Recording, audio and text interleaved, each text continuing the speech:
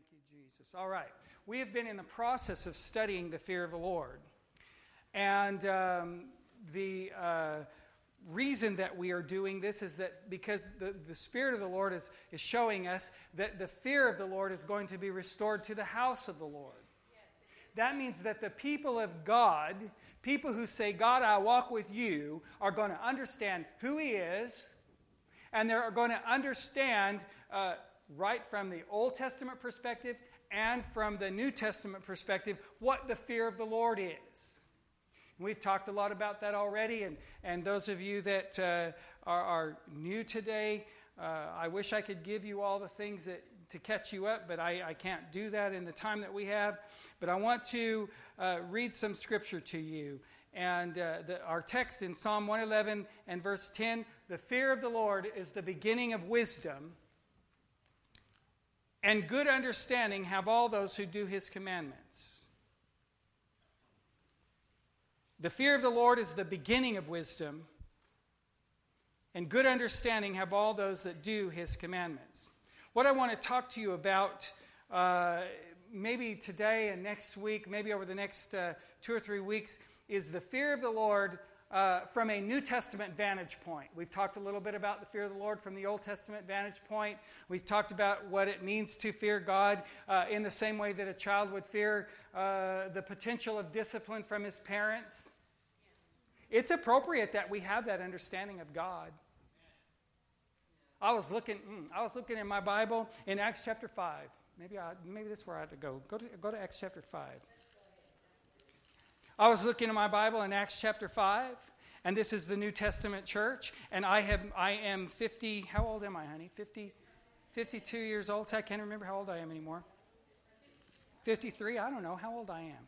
How old am I? Figure it out and tell me how old I am. Acts, I'm 53. 52. I'm too old to remember how old I am. Take a vote. It's all just a number anyway. 52 and a half. Y'all out there with your telephones, got your calculator open, trying to figure out how old this man is. I want to talk to you about the fear of the Lord. I want to talk to you about a New Testament vantage point of the fear of the Lord. I'm going to read this passage of Scripture to you, and we're going to talk about this. But a certain man named Ananias, with Sapphira his wife, sold a possession. They kept back part of the possession. His wife was aware of it. They brought part of it and laid it at the apostles' feet. Peter said to Ananias, "Why has Satan filled your heart to lie to the Holy Spirit and keep back part of the price of the land for yourself? While it remained, was it not yours? And after it was sold, was it not in your own control? Why have you conceived this thing in your heart? You've not lied to men, but to God." Now, let me tell you what happened. Ananias and Sapphira saw folks getting excited about the things of God, and they were getting excited about the kingdom of God, and they were giving, they were writing big checks. And they were writing some big checks. They were giving away everything, putting it all in so that there could be supply and substance in the kingdom to do the work of the Lord. They're getting excited about it. So Ananias and Sapphira saw some of the apostles coming up and patting one of the elders. Elder Ben here, he sold his house, and he brought all the proceeds and he gave it. Isn't that wonderful? And they were just celebrating how different ones were giving, and they were just giving everything. Well, what Ananias and Sapphira did was they said, "Hey, we're going to sell this. We're going to get full price out of it. We're going to get all this money for the land that we're selling. Then we're going to go put half of it in savings. But when we take our giving, we're going to tell the apostles we're giving all." That's what they did. You see, you get that out of the story because he said, while it remained, was it not your own? You could have done anything you wanted with it. And after it was sold, it was in your control. You can give a third. You can get half. But don't come in here and give half and say you're giving all. Don't come up in here and say, "I'm giving God everything," when I'm only giving God a little part of who I am.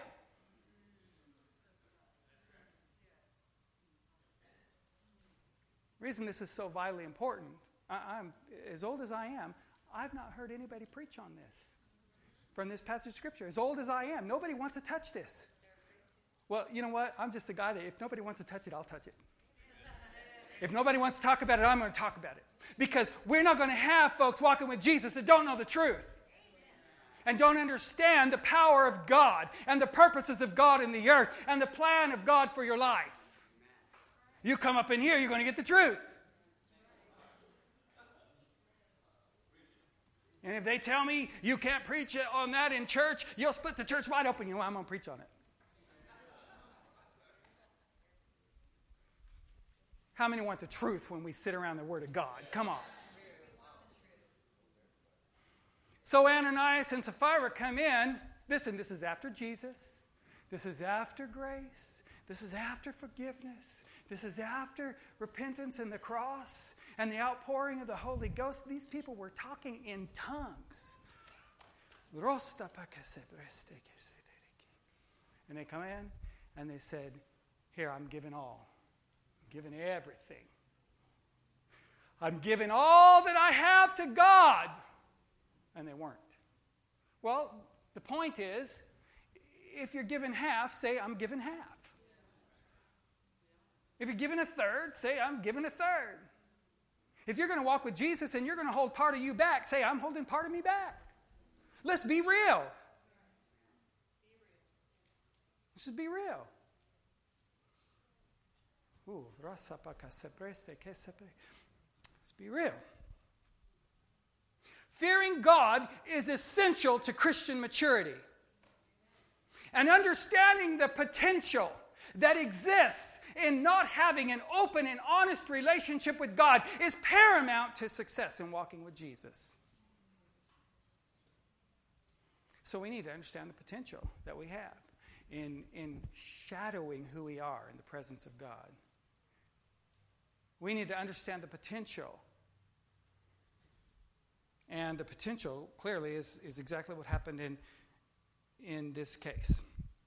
Let me read a scripture. Revelation 14:7 says this, and he said with a loud voice, fear God and give him glory, because this is the basis for the fear of the Lord. Fear God and give him glory, because the hour of his judgment has come. Worship him who made the heavens and the earth and the sea and the springs of water. So he says, fear God, give him glory, because the hour of his judgment has come. Well, I don't want to be judged. The Bible says if I judge myself, then I won't be judged. So I can have the fear of the Lord, and I don't have to walk in afraid of God because I'm judging myself. I'll tell you if I'm in a mess, I'm in a mess. I'll just be straight up honest with you. With God. Hey, God, here I am. I'm in a mess. He's like, come on in.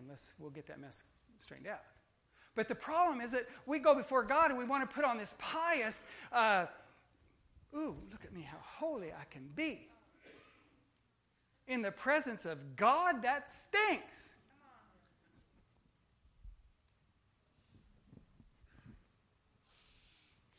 Read another passage of Scripture. 2 Corinthians chapter 5, verse 6 through 11.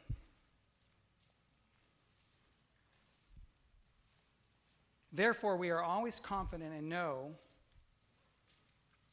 that as long as we are at home in the body, we're away from the Lord. For we live by faith and not by sight. We are confident, I say, and would prefer to be away from the body and at home with the Lord. That's pretty honest, huh? I'll just soon go and be with Jesus. That's what he said. Listen. This man's talking about the moment that he's going to stand before God. He says, I have a preference to leave this body and be at home with the Lord. So, in light of the fact that one day I'm going to leave this body and I'm going to be at home with the Lord, verse 9, we make it our goal to please him. There you go. That's the fear of the Lord. There is your biblical definition of the fear of the Lord. Because I'm going to stand before him, And everything that I do in this body, and every word that I say in this body, I'm going to stand before him and I'm going to account for it in his presence. That's some old-time preaching right there, Bishop. That's some old-time preaching. I have to say so myself.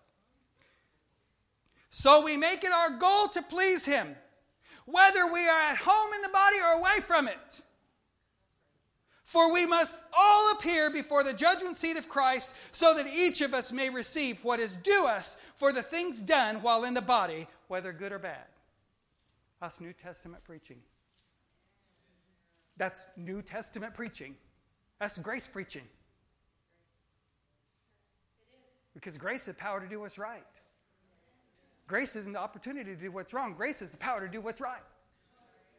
So that's grace preaching.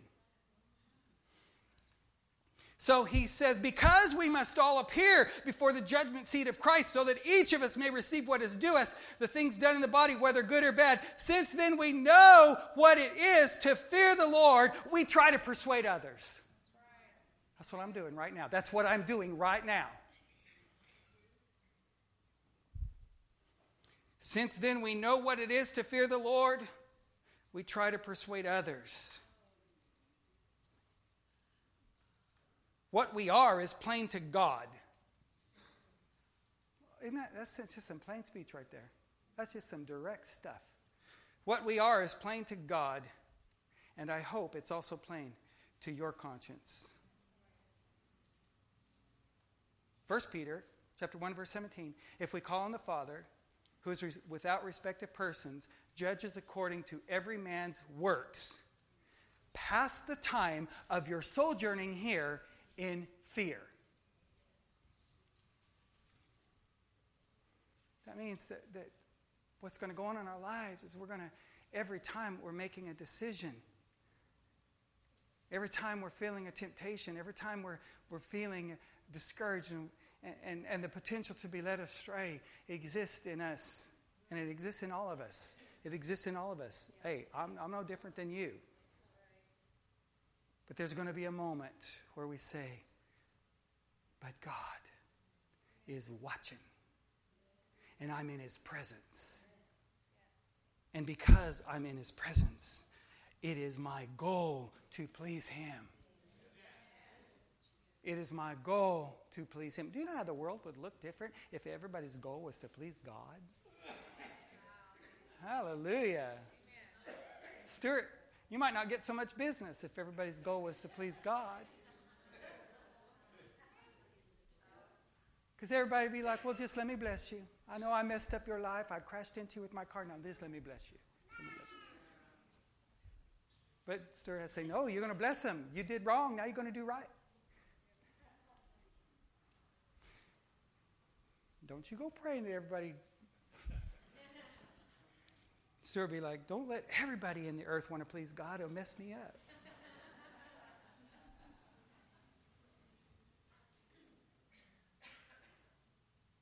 So Ananias and Sapphira come in and they have this determination that they're going to say one thing and do another. I think that's a picture of our culture. Whew, get ready, get ready. Look out, Linda, you're preaching and it's not your turn yet. Hallelujah. She's preaching. She's already preaching. She's got an assignment several weeks out. She's already preaching it. That's all right, girl. The anointing of the Lord. So Ananias and Sapphira come in. And Ananias, in verse 4, he says, while it remained, was it not yours? And after it was sold, was it not your own control? Was it not in your own control? Why have you conceived this thing? You've not lied to men, but to God. Ananias, hearing these words, fell down dead and breathed his last breath. I don't want to scare anybody. I'm not here to do that. But this is really an interesting word for baby dedication day.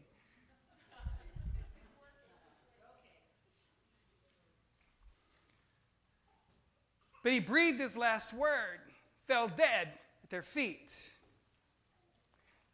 About 3 hours later, here comes little Sapphira. You following me?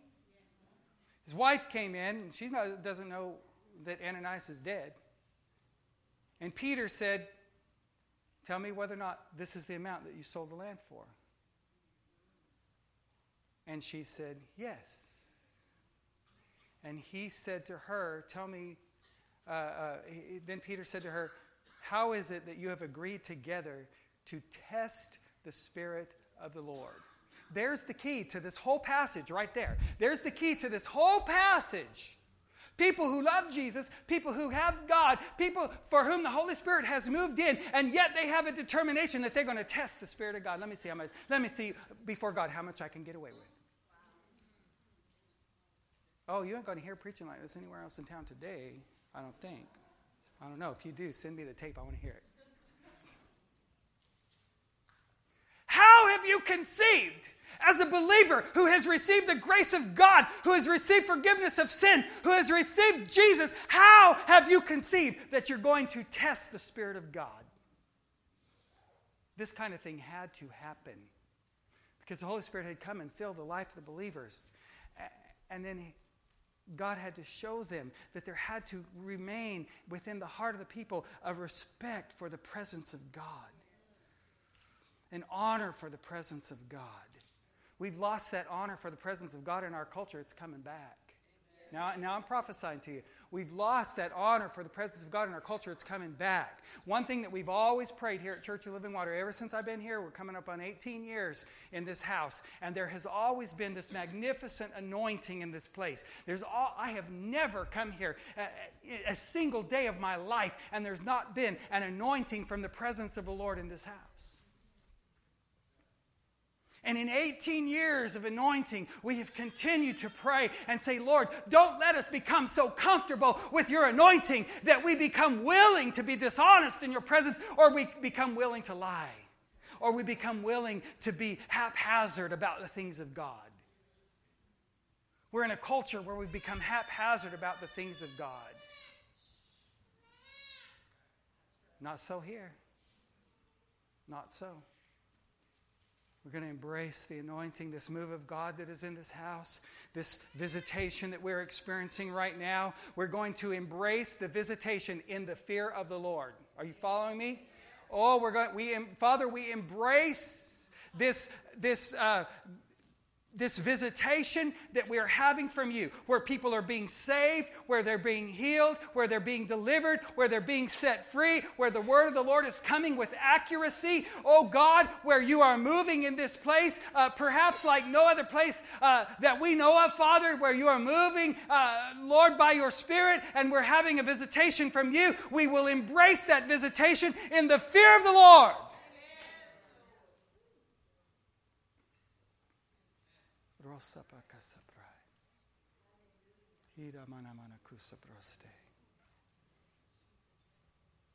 Father, I pray in this moment for myself as well as every other person under the sound of my voice that we would sojourn here in the fear of the Lord.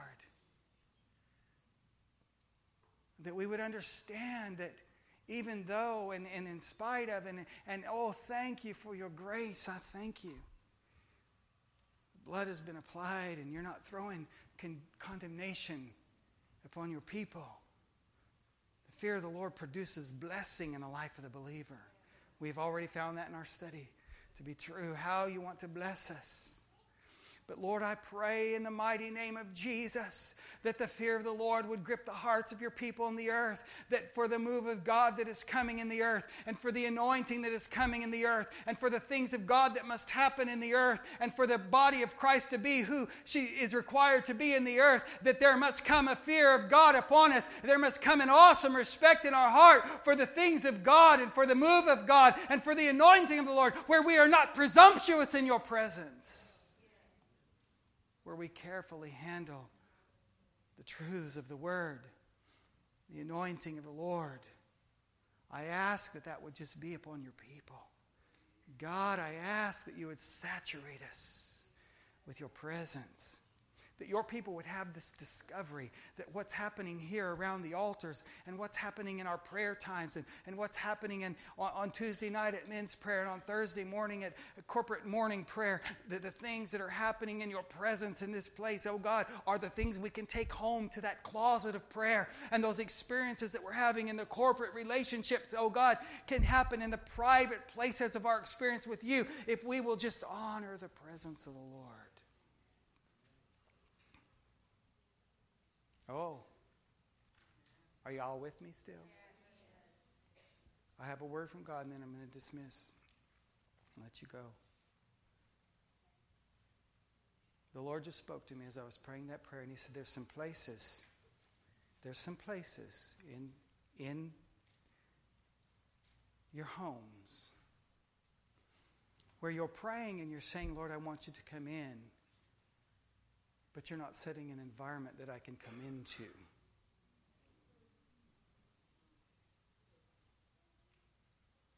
Did you hear that? You're praying and you're inviting me in, but I can only come so far. Because the environment that you have created is not an environment that cultivates the presence of the Lord. And that, you see, the Bible teaches us to prepare for the presence of the Lord. So the Lord is challenging you in your private place at home.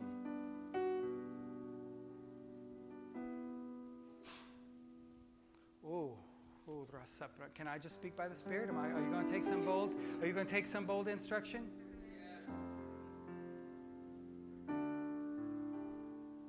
Men, go home and throw that pornography out of your house because God can't come and dwell there.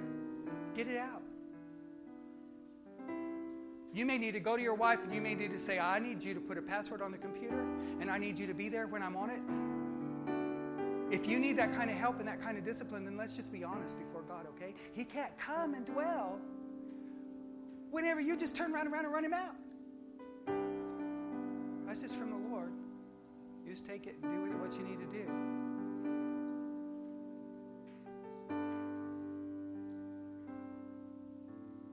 There's some anger. Oh, I'm just speaking by the Spirit. I just have to do this. I can't quit. I want to go home. I want to eat. But there's some folks that you're in this room and you need this. This is the word of the Lord to you. This is the anointing of the Lord. This is the promise of God to you. I want to come and I want to dwell, but I cannot dwell in a place of constant contention. Where there is contention, the Bible says where contention dwells, there's every evil work. Every evil work. So the Lord says to you to go home and make covenant with one another. That the contention is going to be gone from the house. And that every time that temptation to move into contention arises, that you're going to look at each other and you're going to go, wait a minute. We promised each other we wouldn't do this. I'm just going to walk away for a minute. You walk away for a minute. We'll come back. We'll talk in peace. Because the Prince of Peace is coming to dwell in this place. You know, that's just self-discipline. There's some disciplines there. God, I'm asking you to deliver that house, whoever that is, from the anger. The Bible says there's nothing wrong with being angry, but when you're angry, don't sin. The minute you open your mouth, you're speaking things God isn't saying. That's sin.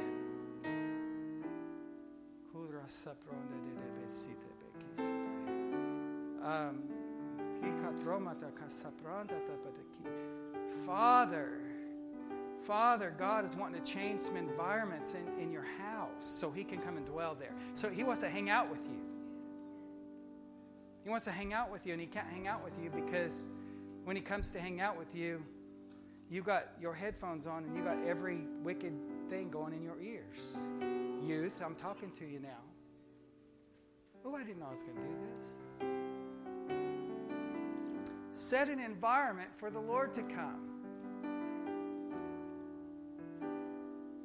Go home and think about the process of your day and the moment that things happen in the process of your day that creates an environment where God cannot dwell. Start changing those things.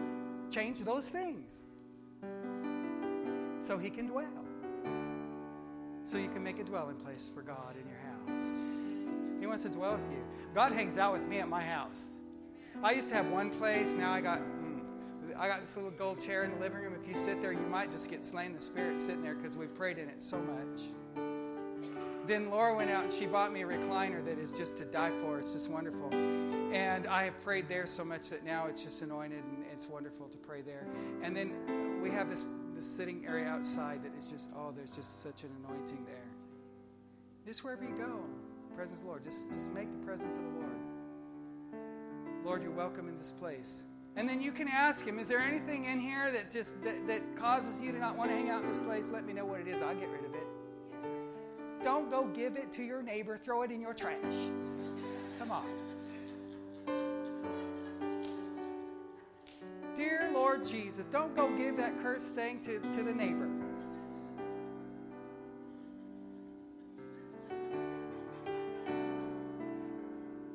Where's John Turner? John witnessed, led a man to Jesus, and then the next day the Lord told him, go tell the man to get rid of all his pornography. And you know what he said to him? What should I do with it? What should I do with it? Dear Lord! Sell it. Sell it on eBay. Throw it away! Why would you give your curse off to somebody else?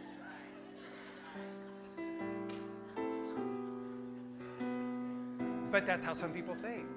Seriously. There's some of y'all that are sitting here, and whenever the Lord talks about coming and dwelling in your house, you know the Holy Spirit in you is faithful. Listen, I'm just exhort you here, and we're going to go home.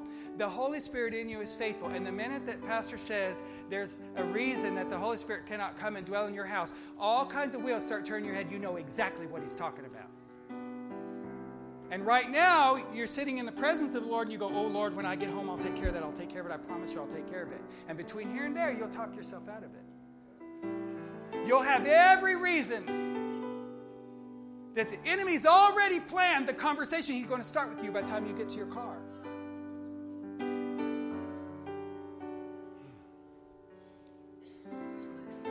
Listen, I've been down this road of doing and redoing and walking and rewalking and starting over emotionally in the presence of the Lord. Lord, I'm sorry. I come to a place of brokenness. I'll quit telling myself all these lies and I'll start walking in confidence before you. It takes a while. You get some word in you, but don't let the devil steal from you by the time you get to the parking lot. And the way that you do that is the prayer teams are coming back up here, and they'll be up here. Get them right now. They're going to come. Those that are assigned. And you come up to them and you tell them, Pastor said for me to go home and set an environment where the Spirit of the Lord could dwell in my house. And I'm going to do that. And this is what I'm going to do when I get home. And then they're going to pray with you. And then next Sunday when you come back, you're going to come back and you're going to tell them I did exactly what I told you I was going to do. All right, stand together.